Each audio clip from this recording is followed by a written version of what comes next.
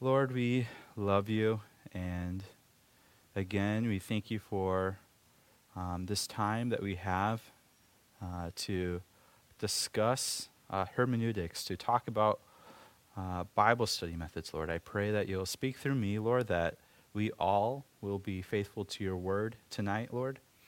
And even as we work through this, Lord, and some of it might just seem exhausting or boring, Lord, I pray that you remind us why we are studying this in the first place, Lord. We want to get to know you more and more, Lord. We desire to know you as best as we can, Lord. And you have revealed yourself to us, Lord, through your word, Lord. And that is incredible that we have the opportunity to look into that, Lord. And I pray that we will be diligent in knowing you the best we possibly can, Lord, with the minds you have given us, Lord, and with your Spirit helping us along the way. Lord, I pray for everyone here that we will all be attentive, Lord, and that you will be teaching us things that will help, Lord, as we seek to know you more. I pray these things in your name. Amen. All right, so I was talking to Elizabeth along the way here about the topic for tonight, as you could see, literary context. And we were commenting on how boring this topic sounds. This topic, for me and for a lot of people, may not necessarily sound incredibly exciting, and that's all right. But it's still important for us to work through and talk through as it relates to unpacking the Bible and trying to understand it properly. So last week, what did we talk about last week? Historical cultural context, right? So now it makes sense to talk about the literary context. Context is incredibly important, and I think we all know that or recognize that by now. Context makes all the difference. Otherwise, we could ultimately make the Bible say whatever we wanted to if we take it out of context, right? And many people have done that. Many people do that. And that's why there has been many different heretical beliefs that have come about. We have different groups such as Mormonism, Jehovah's Witnesses. Those are just some examples where it's interesting. If you talked to someone from the Church of Latter-day Saints, they would use our Bible, Scripture, the 66 books that we profess as Scripture, to try to prove some false doctrines that they teach. And they are able to do that because a lot of times they take the text out of context. And so that's why this is incredibly important for us to look at the historical context as well as the literary context. So as you can see, literary context and biblical interpretation. Who liked English class as you went through school? In grade school, high school, English languages? Some people. I did not. It's something I had to work through, and obviously I somehow passed. But a lot of the things that you talk about in that class in English, or just languages in general, is what we'll be talking about today. Genres and those sort of things, and how words relate to each other, the syntax, sentence structure, those sort of things is all involved in literary context. So the first part of your note sheet, I want everyone to follow along, right? What is literary context / why is it important? This is how we started last week, talking about historical, cultural context. So what is it, and why is it important? You can see I pulled a few quotes talking about it. The Duvall and Hayes book, Grasping God's Word, defines it as this, or talks about it as this. Literary context relates to the particular form a passage takes. So talking about the literary genre, what genre is it in? And to the words, sentences, and paragraphs that surround the passage you are studying. So there's two components in this definition, right? The literary context relates to the particular form of the passage, the genre, and it relates to the words, sentences, and paragraphs that surrounding the passage itself. So we need to understand the genre, obviously, and then we also need to understand the surrounding context of the specific text that you're looking at, right? So when you prepare a study on a specific text in Scripture, say if it's only 5 verses long, you want to not just read those 5 verses, right? You need to see how they relate to the rest of the passage around it. And that's speaking to the second part of this definition here, right? So you need these two components. And then Kevin Van Hooser, here's a quote from him talking about, well, what is literary genre?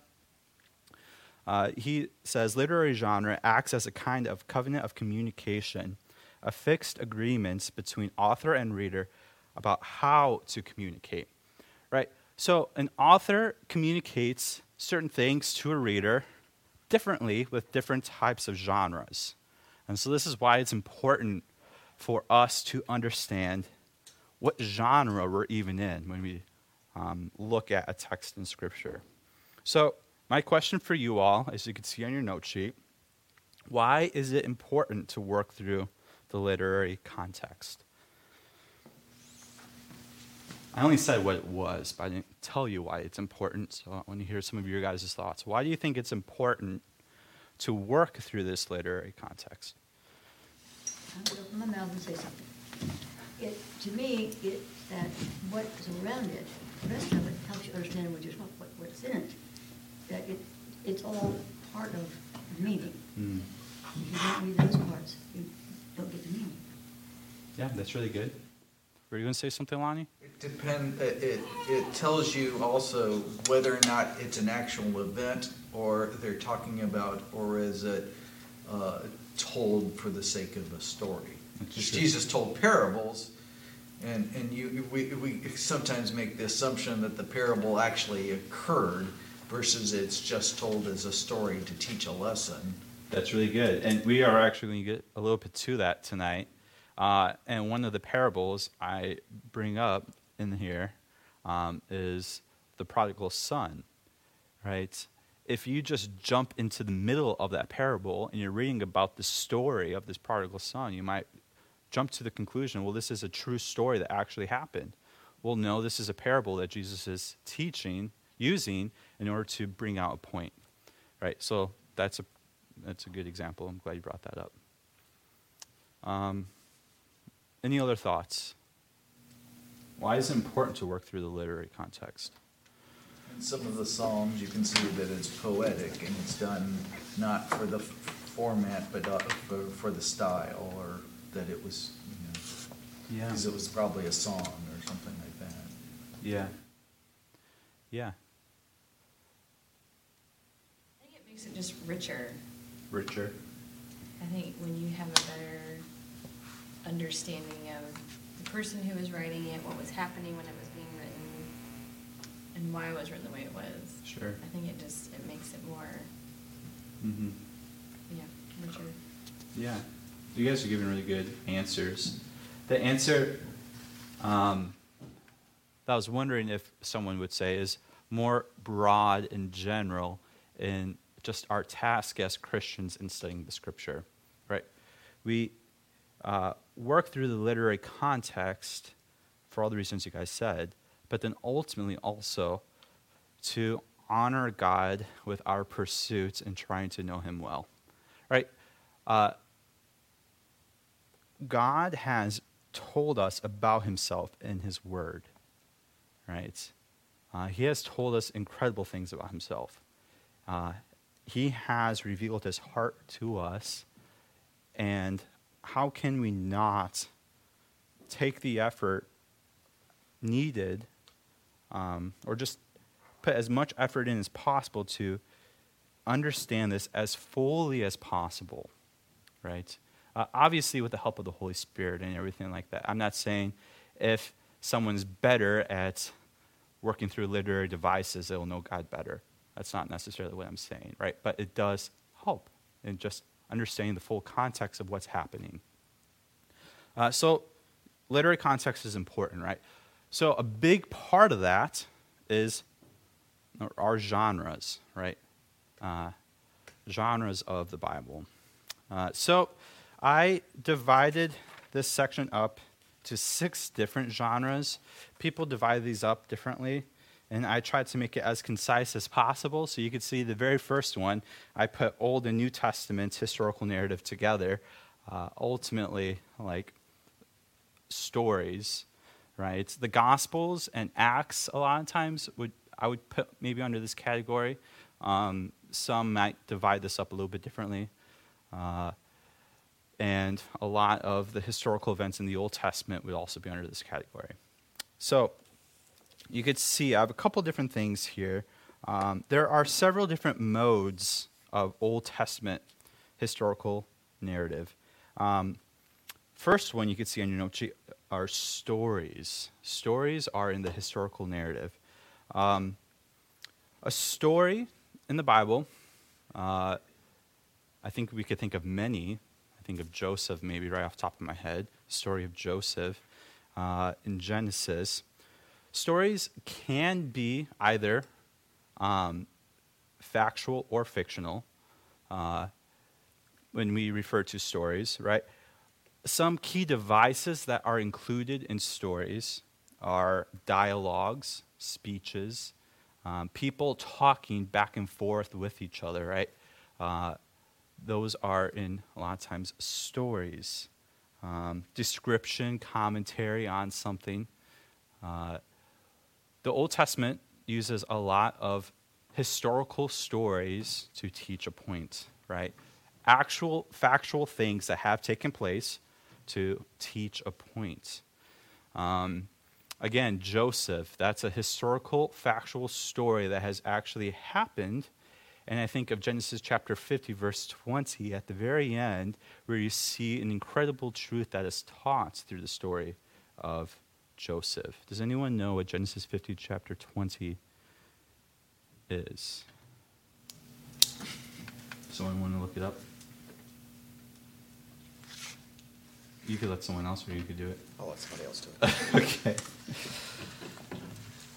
Someone look it up and read it out loud. It's got a bunch of names in it, doesn't it? That's why Pastor Jason doesn't want to do it. He'd like to see us true. There's not a bunch of names in it. It's very short and brief. You intended it for evil, but God intended it for good, for the saving of many nations? Yes. So you intended it for evil, God intended it for good. Ultimately, referring back, this is what Joseph is reflecting on in the story throughout his whole life and what his brothers did to him, right? Sold him into slavery, ultimately, and the struggles that he went through, showing ultimately how God is in complete control over all, and God has purposes for all, and he is not caught by surprise at all.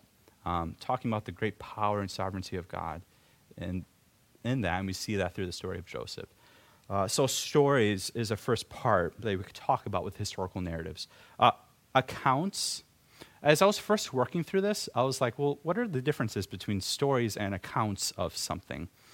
As you can see on your note sheet, I put a quote here to help us define like how some use accounts or how Scripture uses accounts in a historical narrative. Accounts are selective presentations of facts designed to present a theological evaluation of that record, one that will bring about a proper spiritual and ethical response on the part of its readers.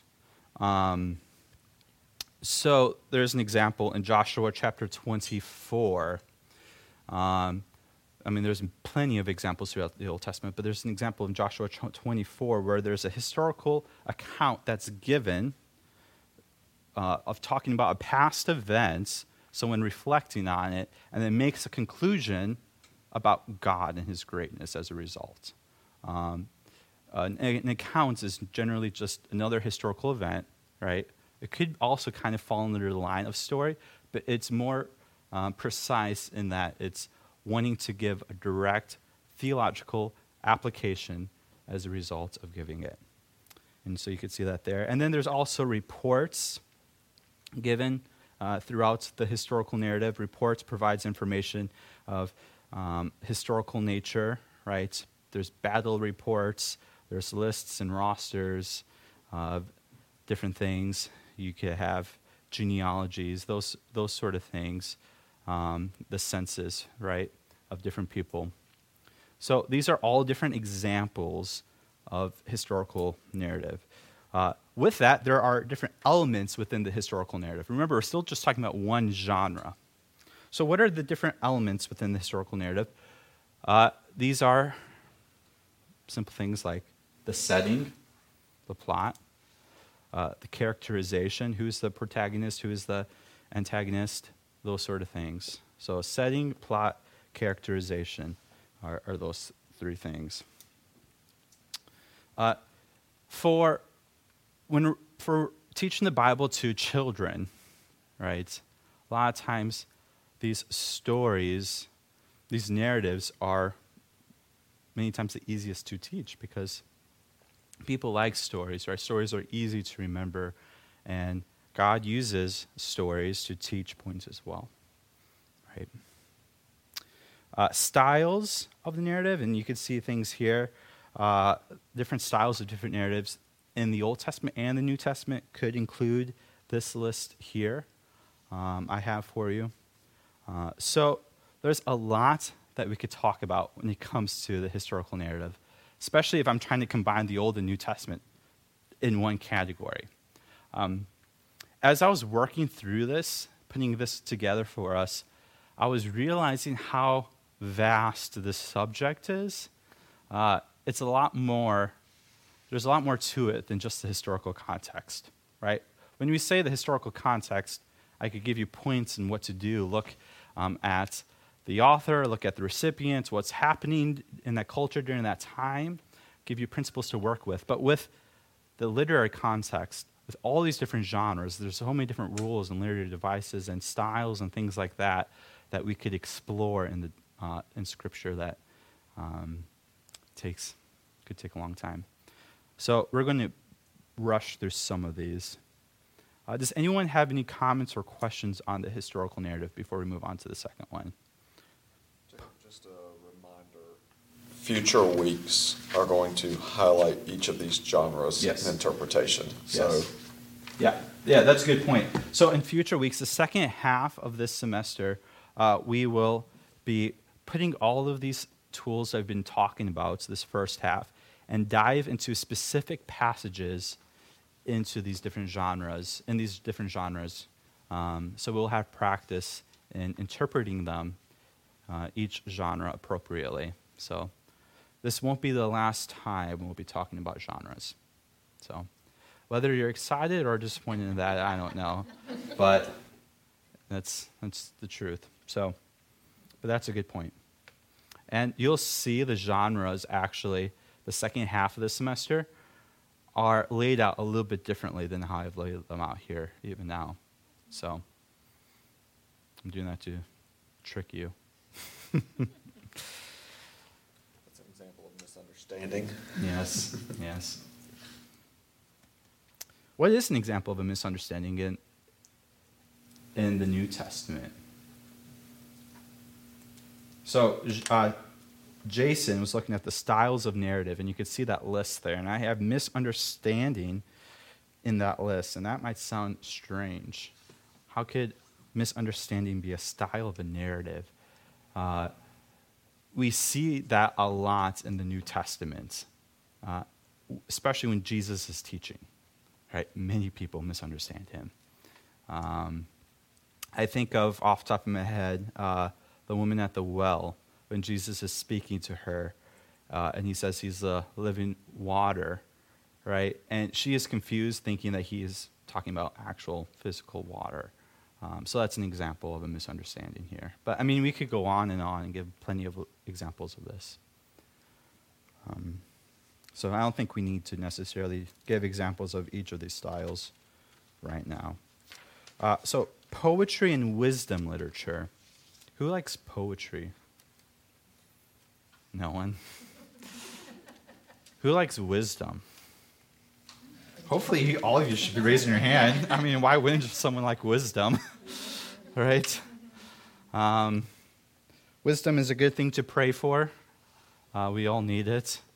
God will give it if we ask for it, and we try to work through it and seek Him in it. What's the beginning of wisdom? Fear the Lord. Fear of the Lord, right? So poetry and wisdom literature, those two things are normally lumped together as we talk about genres. What's an example of poetry in Scripture? Psalms. What's an example of wisdom literature? Proverbs. Okay.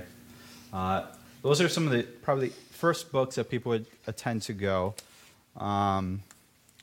So some characteristics of biblical poetry. What are some characteristics? There's a lot, right?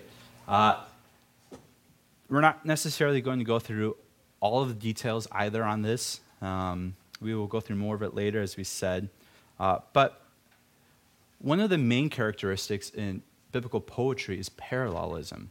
There are a lot of parallels that poetry makes to teach a point. Right? So the three I want to talk about tonight are similar parallelism, antithetic parallelism, and progressive parallelism. So someone look up Psalm 19, verse 1. Psalm 19, verse 1. Who has that? Raise your hand if you want to read that one out loud. All right, Belinda has that one. Someone else get Proverbs 14, verse 34. All right, Julie has that one. And then the last one, Psalm 57, verse 1. Who wants that one? All right. Nancy, did you raise your hand? Right. 57. Who reads first? Psalm 19, verse 1. The heavens declare the glory of God, and the expanse proclaims the work of His hands. All right. So think about the three different parallelisms, right? We have similar parallelism, which there's two things that parallel each other in Scripture that teach the closeness of thought of something. And then we have the antithetic parallelism, which I think is obvious, where there's antithesis, right? Where there's things that are being contrasted. And then we have progressive parallelism, where something progresses as they make the parallelism. So based on what Belinda has read for us, Psalm 19, verse 1, which one do you think that would fall under? If you want to read it again. The heavens declare the glory of God, and the expanse proclaims the work of His hands. The heavens declare the glory of God, and then the expanse is mentioned, right, in the works of His hands. Is it similar parallelism? Is it contrasting? Is it progressive? Is there any idea of being progressed in that? Which one do you guys think it is? Similar. Yeah, exactly. So that would be an example of the similar one. All right. Who was reading Proverbs 14:34? Julie, you want to read that? Righteousness exalts a nation, but sin is a reproach to any people. So which one would that be? Antithetic. Yep. All right. Those are two opposing things working together. And then the last one, Nancy, you have that one? Yes. Be merciful to me, O God, be merciful to me, for in Thee my soul takes refuge. In the shadow of Thy wings I will take refuge, till the storms of destruction pass by. All right. So we see Christ being merciful, God being merciful, and then it progresses into Him being refuge, right? So that would be the last one. So let's do this experiment now, or practice, not experiment. This practice with New Testament passages. I pulled New Testament passages to show that poetry can also be in the New Testament.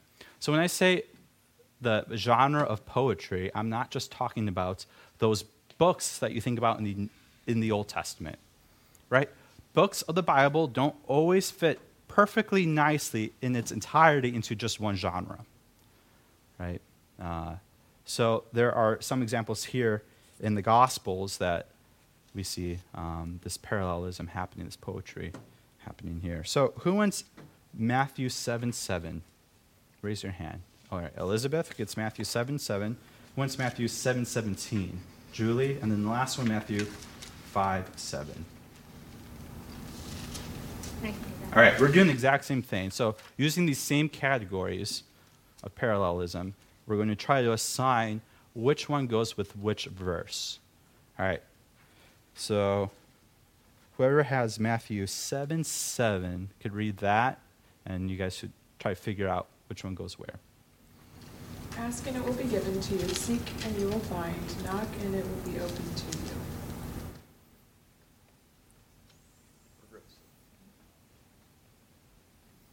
What do you guys think? All right, write down what you think, and let's go to the next one. Matthew 7:17 says, "So every healthy tree bears good fruit, but the diseased trees bear bad fruit." All right. What do you guys think that one is? All right. I just call it contrary. Sure, you can do that one. Spell that word. It's the but. I'm on the wrong page, but we'll keep going. That's all I'm right. still on the front. That's all right. And then the last one, what do you guys think? Blessed are the merciful, for they shall receive mercy. What do you guys think? The same word is about similar. Could you read it one more time? Blessed are the merciful, for they shall receive mercy. Blessed are the merciful, for they shall receive mercy. What did you guys put for the first one? I said that was progressive and this would be similar. Yeah. I think Lonnie is right. This one would be the similar one, and the progressive one was the first one, right? So this is just a fun exercise of we could see how different parallels are used in Scripture here. All right, another characteristic of poetry. There's, like I said, a lot of different characteristics, but we're just going to look at two. So we talked about one. The second one is imagery. There's a lot of imagery given in poetry. When I think of imagery, I mean, there's so many different examples throughout Psalms, Song of Solomon as well. There's a lot of imagery. What are some examples of imagery that you might think of that come to mind right away, and how Scripture uses that in poetry?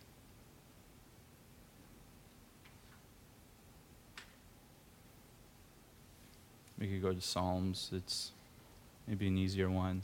What does it say about Christ or God? What was that? Put Revelation fall in there? Revelation. Just the imagery that we're given, like of the dragon and the woman, and like. would Yeah. that So fall? imagery can fall in different genres, right? We will get to that genre in a bit. So that's a good point. We will get to that genre in a bit. But in Psalms, right?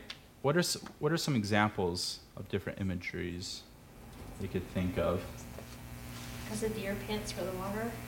Yeah, So my soul wants it to. my soul longs for you. Yeah, that's an example. I think one of the most common examples is God being our good shepherd, right? That's a common imagery, right? There's an image given to teach a point of what it's like, right? So there are different types of imageries in there. So I think we'll move on to wisdom literature. What are the 3 books you generally think of when you talk about wisdom literature? I know I said we shouldn't necessarily always just take a book and put it perfectly in one genre.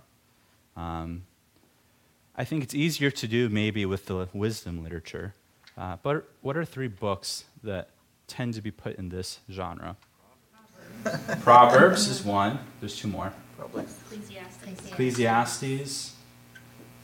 What about Isaiah? Isaiah would be a prophet. James. James. I'm talking about Old Testament. Clarify that. Yeah, so there are a lot of wisdom literature that we could probably label that in the New Testament. But what's the third one in the Old Testament that we generally put in that category? Job is the third one, right? So we have Job, Proverbs, and Ecclesiastes tend to be put in this category. Let me see. And yeah, I have this on your note sheet. This nice little quote here, just talking about a little bit of the nature of what wisdom literature entails. All wisdom literature is basically instructional in nature, with the author attempting to impart wise observations on the meaning of life and the proper conduct necessarily to enjoy life to the fullest. So that's wisdom literature, right? And then we have prophecy. But is there anything that you guys want to talk about when it comes to poetry or wisdom literature? Like I said, there's a lot here that we're not necessarily covering, but that's all right for now.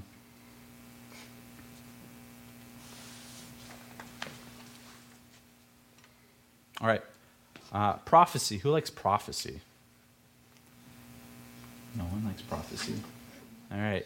I think prophecy is something prophecy is something I really enjoyed when I was in high school, when I was starting to realize how incredible it was that Jesus fulfilled so many different messianic prophecies about him.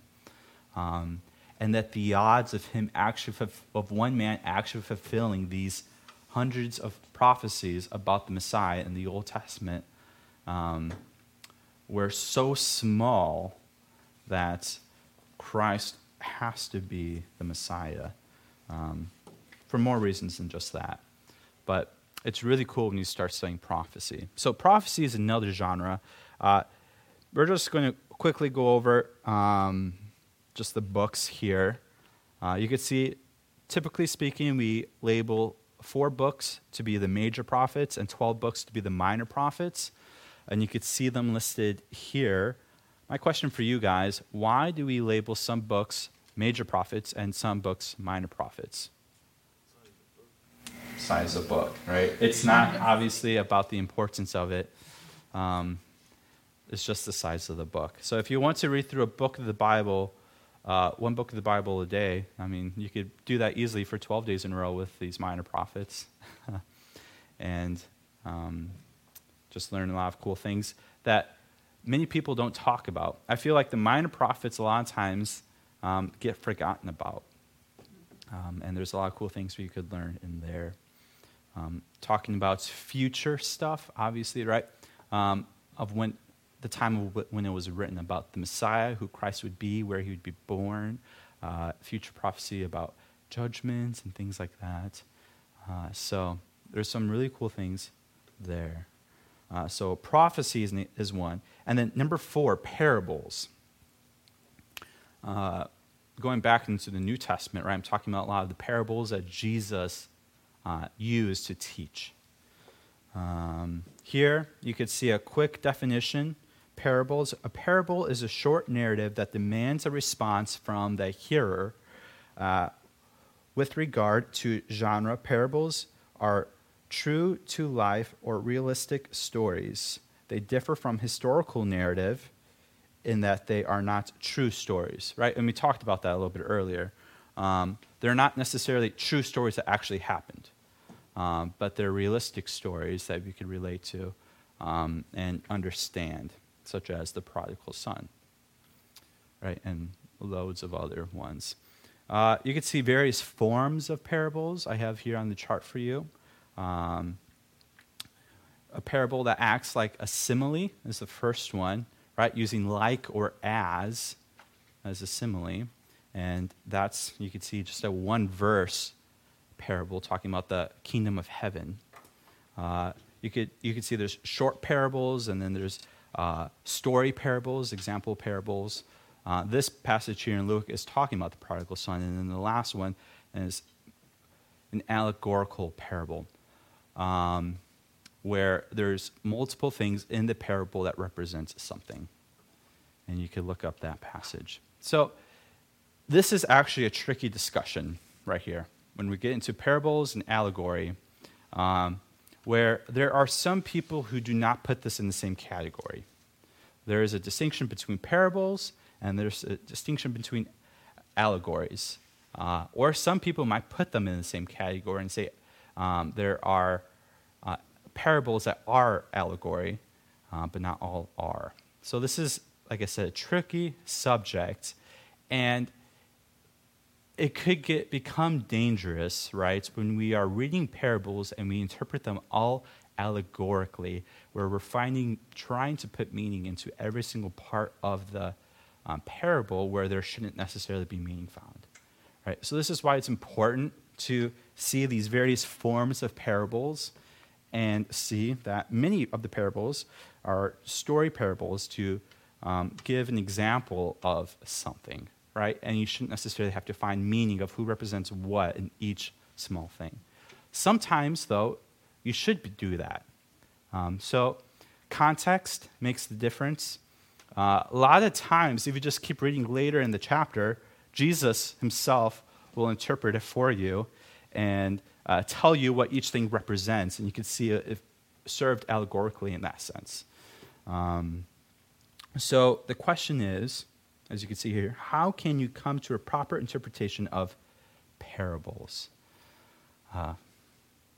This is a big discussion, like I said, and it's hard to do that. But what are some initial steps you might take in order to come to a interpretation? What'd you say? Sometimes Jesus explains it himself. Yeah. So you have it in a template. Yeah. And we know we could trust that interpretation, right? I suppose they keep reading, but the explanation's going to be there. Yeah. We're going to find it. Yeah.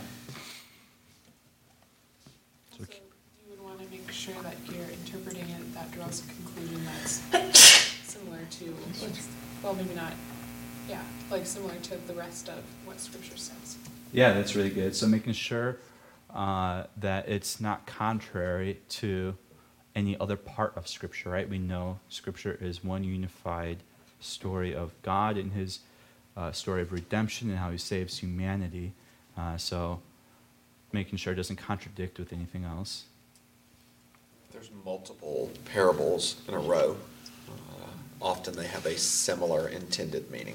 For Yeah. example, Luke 15. That's a really good example. Really good thing, right?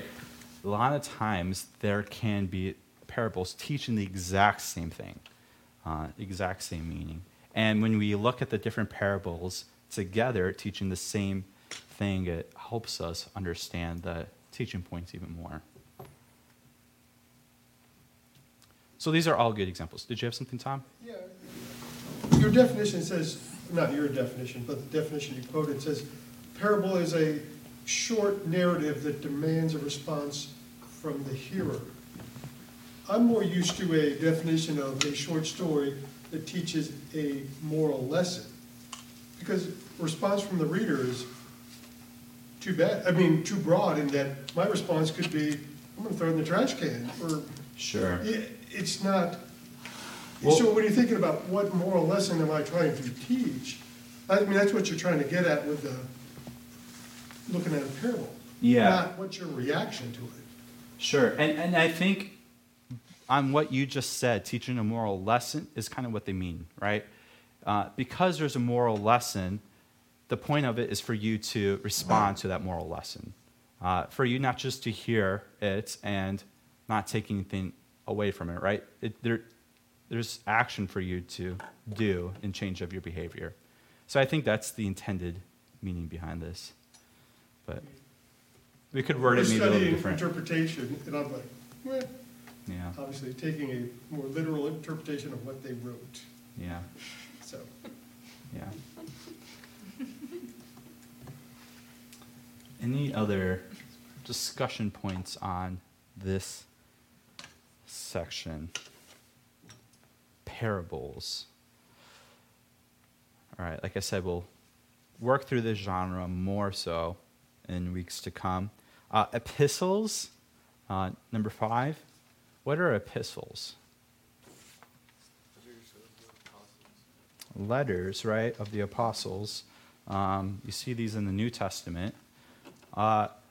So basic things that you would want to look at when you're looking at an epistle are know the different components of the letter, right?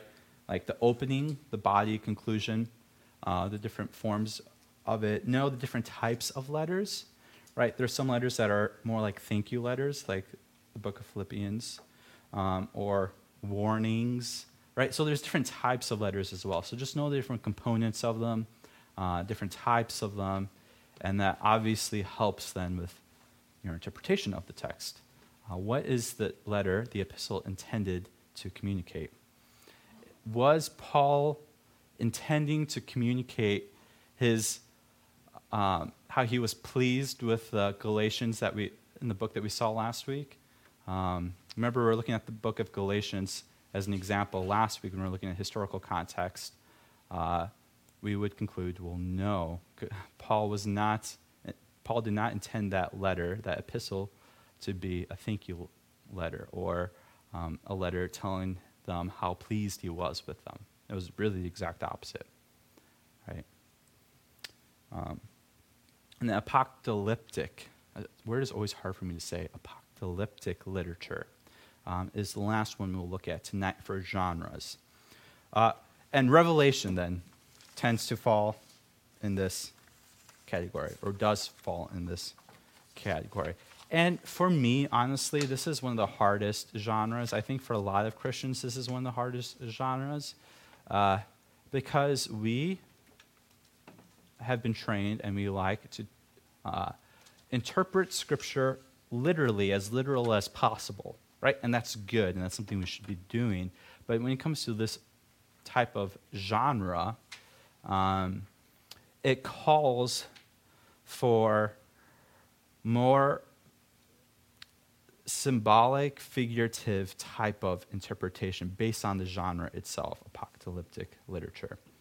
And again, this is a big discussion among Christians, and it places you in different camps theologically how you interpret apocalyptic literature, whether if you take it more literally or more symbolically. So this is difficult. Some characteristics of apocalyptic literature that the Kossenberger book brought out are three things. Apocalyptic literature tends to be a visionary or revelation means of communication, right? So the Apostle John, who wrote the book of Revelation, had a vision, right? And that was the main means of communication. He was having a vision. He was writing with the things he saw. So that's a component of apocalyptic literature, a visionary or revelationary means of communication. The second one is symbolic, figurative, and metaphorical language. That's another component, characteristic of apocalyptic literature. You have symbolic, figurative, or metaphorical language. And this is why it makes it tricky, right?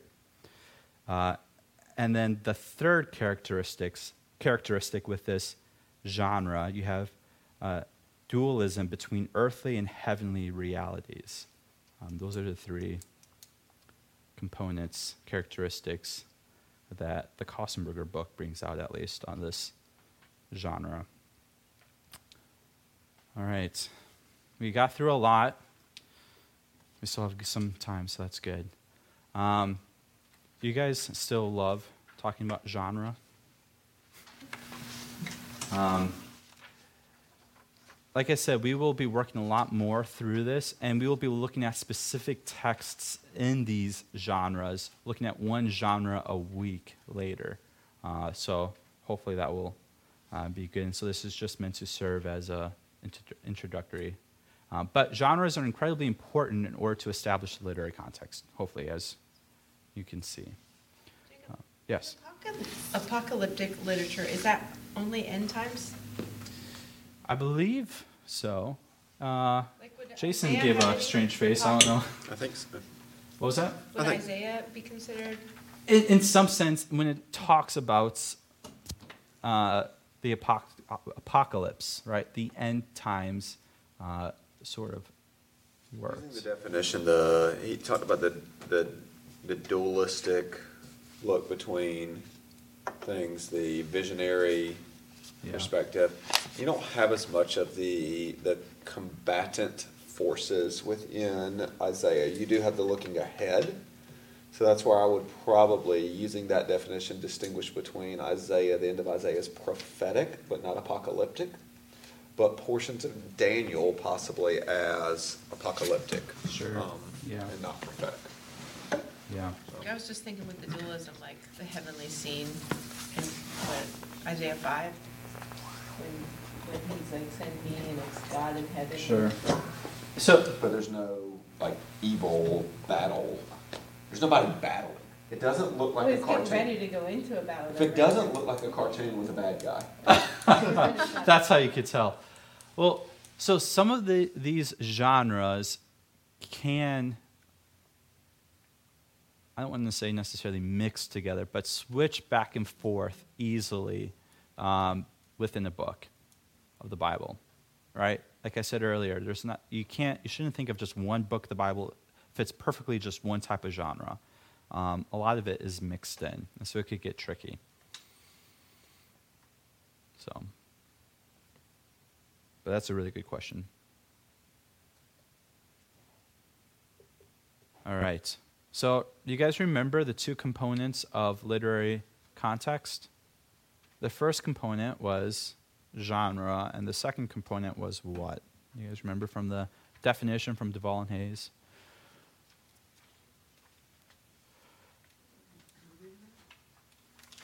The two components, parts to the literary context.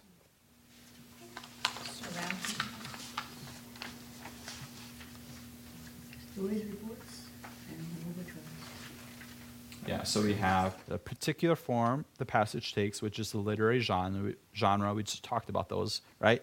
And to the words, sentences, and paragraphs that the surrounding passage that you are studying, of the surrounding passage you are studying, right? So that's the second component now. So now we're going to get into the second component. So how to identify the surrounding context.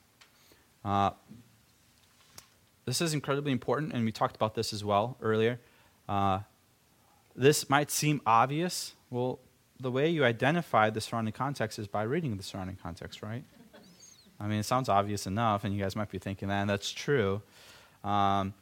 Pastor Sam actually talked a little bit about this, reading in context. I believe it was the third week of this.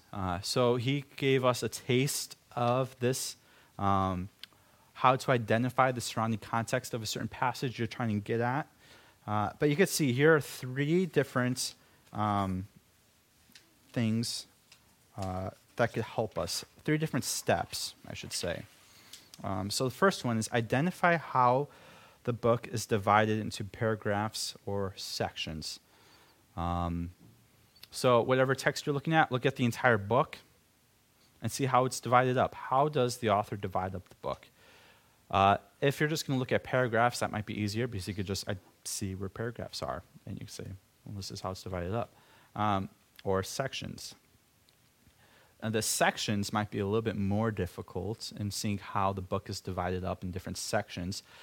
We have so many resources today and so many different types of study Bibles and commentaries that help do this for us, right? Where my study Bible outlines the book for me before I even get to the book in my notes section, so I could see how others have divided up the book. But if you were to do it yourself, how would you do that? So the question is, how do you divide the book into sections? What are some things that you would look for to know when it might be a good time to get, or to know where there's a divide, or you should, where the book is getting into a different section? What do you guys think? How do you divide the book up into different sections? One example to get you guys started are conjunctions, right? Therefore, when therefore is used, you might be getting into a new section, right? conjunctions could be a way for you to split the book into different sections as you're looking at the surrounding text. What are some other ways you may do this?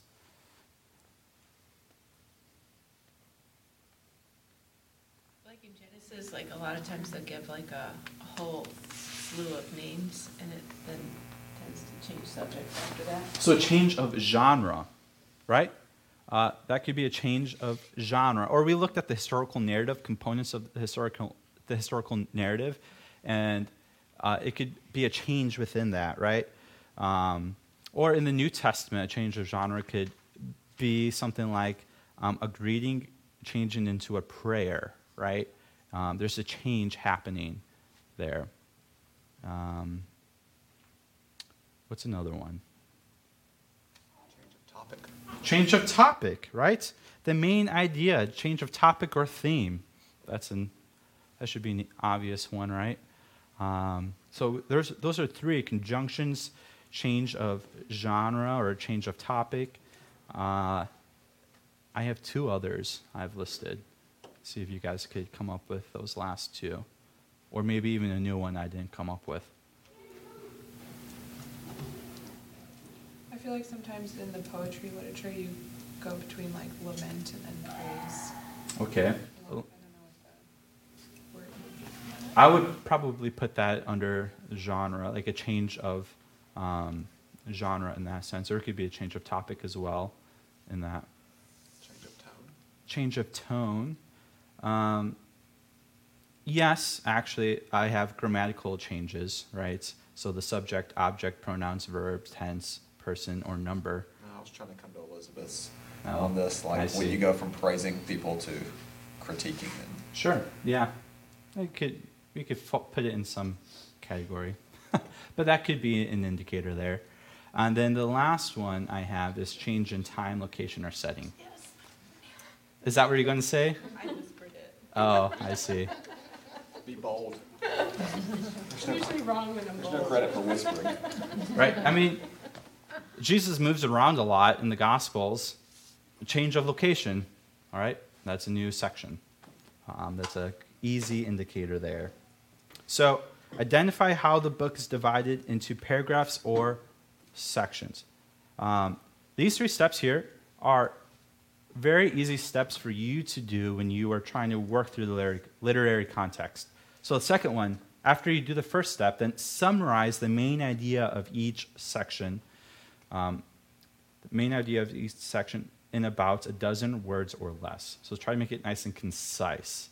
So after you identify how many sections you have in the entire book or section of a book, right, that's surrounding the text you're looking at, then summarize the main idea of each of those sections. It is a lot of work, but it could be worth it, right?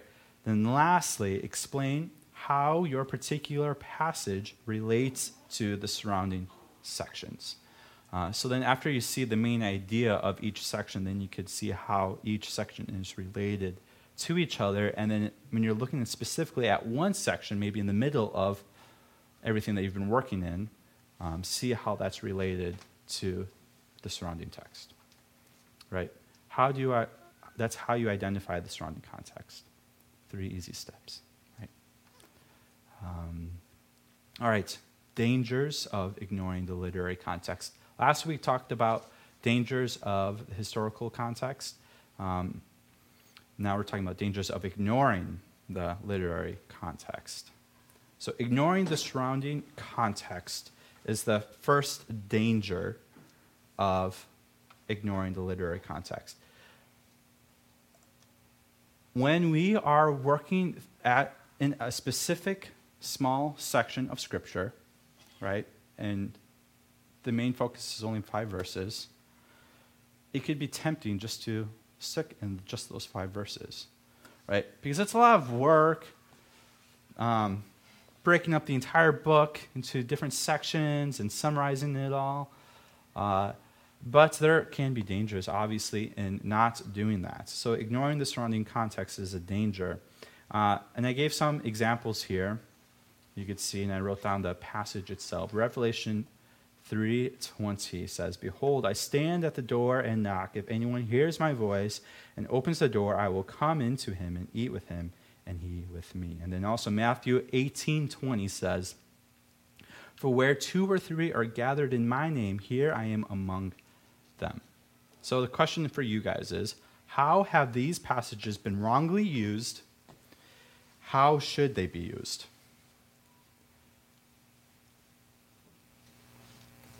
So let's look at the Revelation passage first.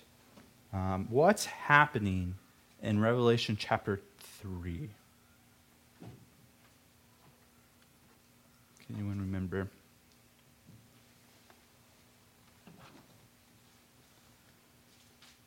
So the beginning of Revelation, starting in chapter 2 and going into chapter 3, we have letters to the 7 churches, right?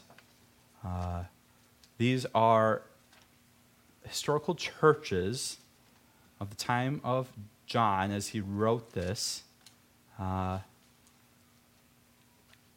he wrote to, right? And so this verse right here, verse 20, is something he's writing to a local church during his time. My question for you guys, how has this specific passage been used widely today that you suspect in the wrong way?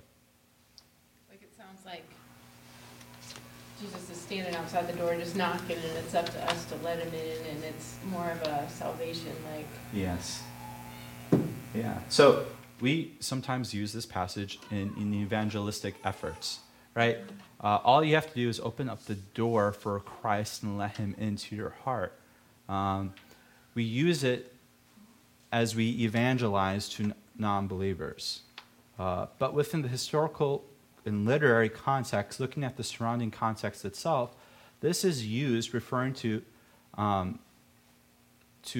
a church, right? So believers who were considered lukewarm, that's what the text says in the surrounding context. These Christians were lukewarm, neither hot nor cold. They were, in a way, cardinal Christians. So Christ through John is saying that you as Christians, right, Christ is there wanting to be the center of your life again. And he's knocking at your door, and you have to let him in and ultimately be in communion with him again. So I would use this text, and I believe appropriately, more so for believers and not necessarily for evangelistic efforts, right? So, and then the second one, Matthew 18. I feel like Pastor Jason has talked about this one a lot. For where 2 or 3 are gathered in my name, here I am among them. How has this passage been wrongly used? How should it be used? By ignoring the surrounding context. Some people think if you have 2 or 3 people praying, there's more power in that prayer because then the Holy Spirit's really going to be there. I mean, and even the verse before, again, I say to you, if 2 of you agree on earth about anything they ask, it will be done for them by my Father in heaven. 2 or 3 are gathered in my name, there I am among them. This is the prayer meeting 101. It is. Yeah, I mean, you guys are right. When you just take this verse or verses, these 2 verses, right, and just pull them out and not look at the surrounding context, you can come to wrong conclusions on what it's actually trying to be communicated here. Even if you take the context before, you can still take it as that context too, because he's saying, if you sin, get together with your brother because you're more powerful together. That just doesn't negate that you aren't more powerful together. Sure. Because you're making the assumption that it only applies to when you get corrected with a brother, but sure, that's just a statement why you should. Okay. Yeah. Reunite with a brother that has that you have something against. Yeah, so There is a lesson in there. Lonnie is pulling out, right? He's showing the context is about church discipline, as he mentioned. But also, there are times we could be tempted to use a text in Scripture to point to another truth about the Christian faith that could be true, like how we might interpret this. There could be more power in prayer or just people being together as a local church coming before God to some extent.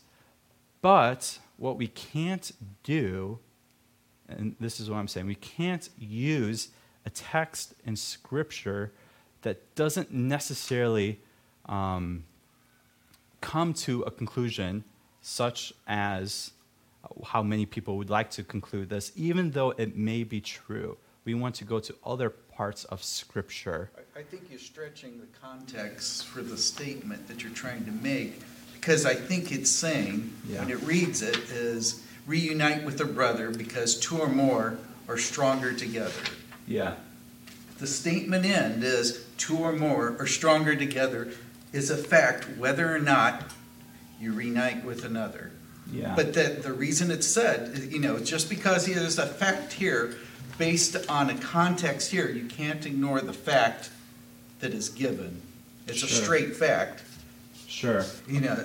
Well, there are a lot of ways that you could potentially use what seems to be a straight fact outside of the context where it could be misapplied, such as nothing is impossible without God, right? That could seem like a straight fact, but ultimately we know that we can't do everything in it because we have the Holy Spirit working in us.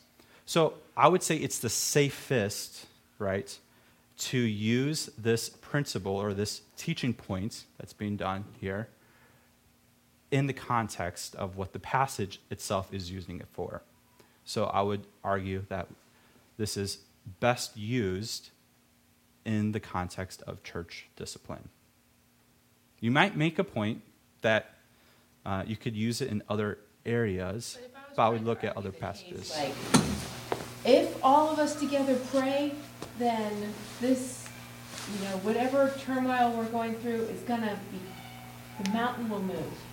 If all of us get together, what's the one, the mountain will move. That's not Take the small of a mustard seed. Right, the mountain will move. That's not what the intention of the thing was. And this isn't what the intention, all of us getting together to pray isn't the intention of it. It's, all of us getting together makes us stronger. That's the intention, not that our prayer will be answered a certain way. This text doesn't deal with stronger. The stronger language is not in Matthew 18. The stronger language, the two or three is coming together, are gathered in my name, there I am among them, in the process of a church practicing discipline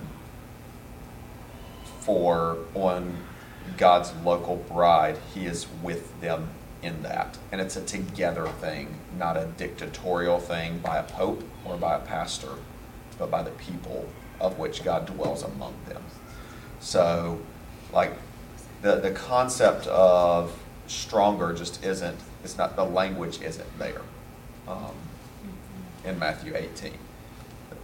But you can potentially make a theological point using other passages in Scripture to make a point like that. Yeah.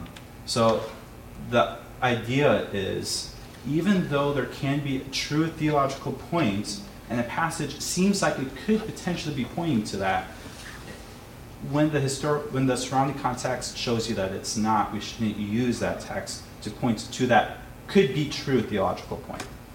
Does that make sense? Maybe. I think the part that gets me is we got to be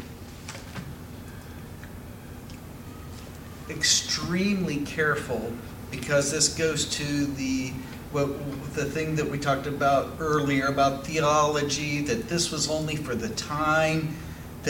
So every fact, if we take it too contextually, is for the context of that one situation. If Jesus told the disciples, you can do this, that means it was only good for the disciples. In context, he didn't tell it to Lonnie, therefore this does not apply to me. Because in context, Jesus said this to these people, and it doesn't apply to me. So if we get it too drilled into the context, too focused, then the Holy Spirit really doesn't exist today. Because he gave the Holy Spirit to the disciples, Right. Yeah. not me. He told them they could move the mountain. If they had the mustard seed, Sure.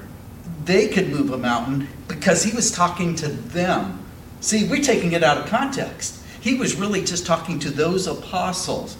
So every little statement in those 4 Gospels, Yeah. if we take it to that this was, I can make it drill down to tell you that you're taking it out of context because it wasn't told to you. It wasn't told to our church in the 21st century. Because there's that fine line of how you read that context because, this is undisciplined. But was it discipline for us? Or was it discipline for this church in these guys in Matthew? Well, what's funny in the Matthew passage is Jesus these talks were- about church to the disciples Where there was no church yet. where there wasn't a church. So this is definitely looking forward. But you but it understand- wasn't the church today. But Yes, you I hear your understand, point. we have to be careful to not define the context too narrowly. Yes. Because then we could lose the whole basis of which we believe Christianity applies today. And I do want to make a point. Because we have some greater wisdom in reading into Sure. the context that it's not for this situation. So something we did not talk about that could be helpful with this discussion is looking at the covenants, right? And what covenants people are in at certain times that makes a difference. So we aren't going to apply the context or a story as perfectly paralleled ours with someone under the Mosaic covenant as someone maybe under the New Testament covenant, or the New Covenant, I should say. So there are different things that need to be considered, such as covenants, and so much more nuance to this that ultimately shows, right, that this is a difficult task at the end of the day, right? So last point before we wrap up, right, dangers of ignoring literary context is ignoring the surrounding context. We saw examples there. And topical preaching/teaching, I am not saying, by putting this down, that this is bad to do this. I am saying that when someone does teach topically, they are more at risk at taking passages out of context. There is a proper place to teach topically, and I would say it's good to do it sometimes, right? But it's actually even more difficult to teach topically versus exegetically through a text, expositionally, I should say, through a book at once, because you have to work at the context here, versus just working at one context if you're working expositionally through a book of the Bible. So we'll end there. Let me close this out in prayer, and then if we want to discuss this more, let's do that after. More than 2 of us here, so Yes. we're okay. Let's pray. Lord, we love you, and again, we thank you for this time we have as we try to understand how to interpret your word faithfully, Lord, and properly, Lord. We recognize we can't do this at all apart from your Holy Spirit, Lord. I pray that you will be working in all of us, Lord, as we try to know you more. I pray these things in your name. Amen.